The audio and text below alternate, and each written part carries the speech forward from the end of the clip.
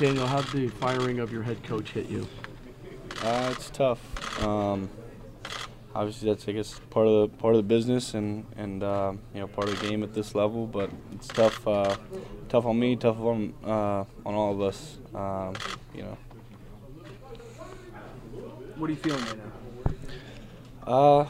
Yeah, just disappointed. I mean, I think Coach obviously believed in me. Coach believed in all of us, and disappointing. So. Grateful to him for the opportunity, and I think he's an excellent football coach, and really appreciate what he's done for us. When something like this happens, do the players feel a part of it as though they're responsible as well? I mean, absolutely, no question. I think, it's a tough deal, but everyone's responsible. I think, the players are very, very largely responsible for how this season's gone. I think, I certainly feel responsible, and I think that's, the tough part. So, that's the way we should feel. I think that's the way, that's the way it is. I think, everyone on this team feels that way. So, we've got to use that to motivate us going into the off season and make sure that, we're not in this position next year.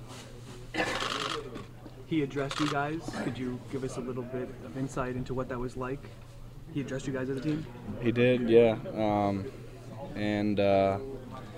Let us know of the situation and, told us that he appreciated us, our effort. And I think, Coach's class and his just who he is as a man was always apparent in that meeting also. So I think the world of him. I have the ultimate amount of respect for him as a coach and as a person.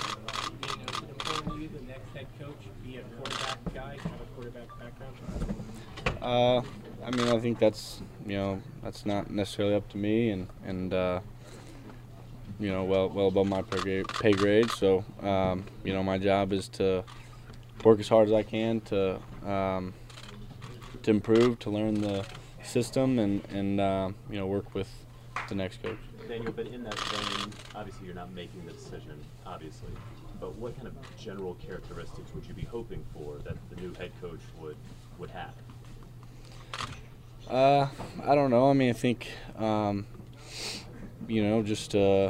just an energy and excitement for this team. I think I think the next head coach will do that. I trust the people making that decision, and like I said, my job is to be to work as hard as I can to learn the system and to continue to improve as a player.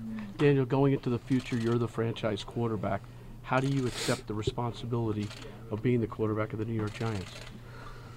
I think just to work hard every day. I mean, I think to improve. I think where we are right now as a team, where I am right now as a player, is not where we need to be. I think I feel that. I think the team feels that, and if we want to get where we want to go, we're going to have to use this to learn from this, and otherwise it's this season would have been pointless. So we need to use it to motivate us, use it to improve going into the off season. Daniel, there are going to be several head coaching positions open in the NFL. What do you think makes the Giants opening so attractive?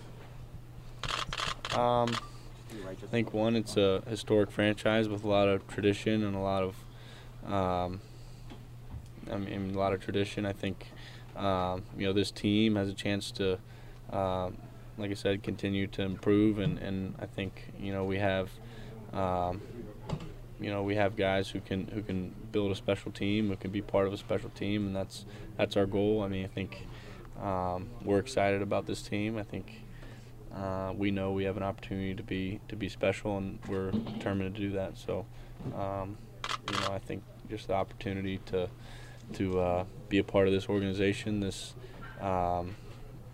historic organization, is something anyone would be excited about. Eli's tenure here is basically over. Can you just encapsulate what his influence has been like for your growth this year? Yeah, Eli.